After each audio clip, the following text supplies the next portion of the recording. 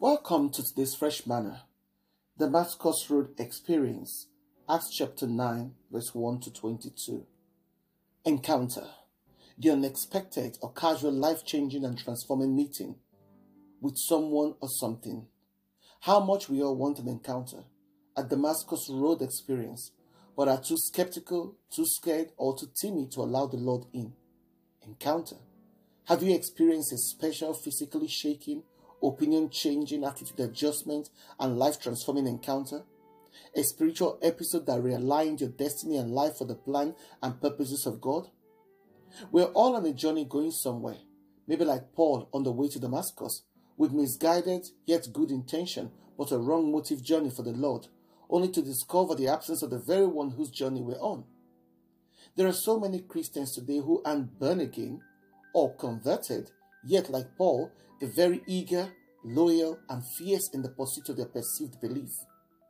God does not need us to fight his battles, and he said to Paul, it's persecution when we go after fellow Christians because of denominational classification. Encounter, the collision between the Holy Spirit and our ego.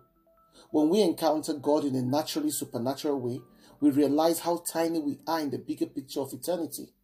We strut around with the mentality and ego that we are tongue-speaking, scripture-quoting believers and lovers of God. But if God weighs us, will he find us wanting as seen in Daniel 5:27? Paul was against the disciples of the Lord, not against wicked men, murderers and thieves, and other evildoers, but against the harmless and innocent followers of Jesus. He persecuted the early followers of Jesus because they claimed he was a long-expected Messiah. Encounter. Paul saw a light, and within the light, Jesus Christ, in his risen and glorified body, as he stated in 1 Corinthians 9:1.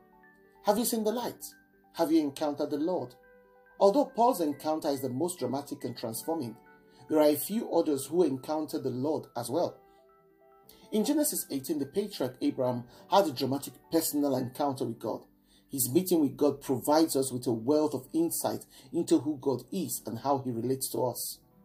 In Exodus 3, God called Moses to do what he'd run away from. He met the Lord in a burning bush.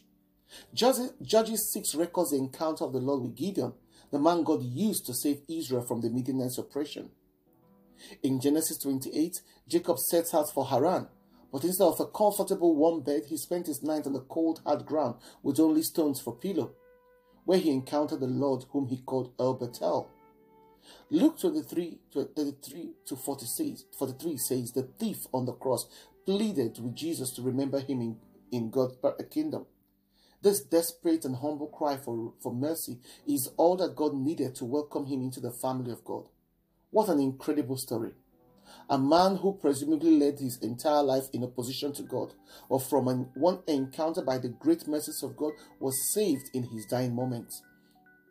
There is no other name by which we can be saved, says Acts 4:12. We all need encounters. Ask the Lord for a daily encounter, new encounters, and fresh encounter for yourself and your household. Encounter is what keeps our faith life adventurous.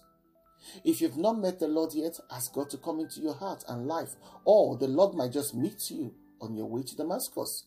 We all need a Damascus Road experience. Today or sometime in the future, ask God for one. Prayer. God of grace, thank you for always chasing after me.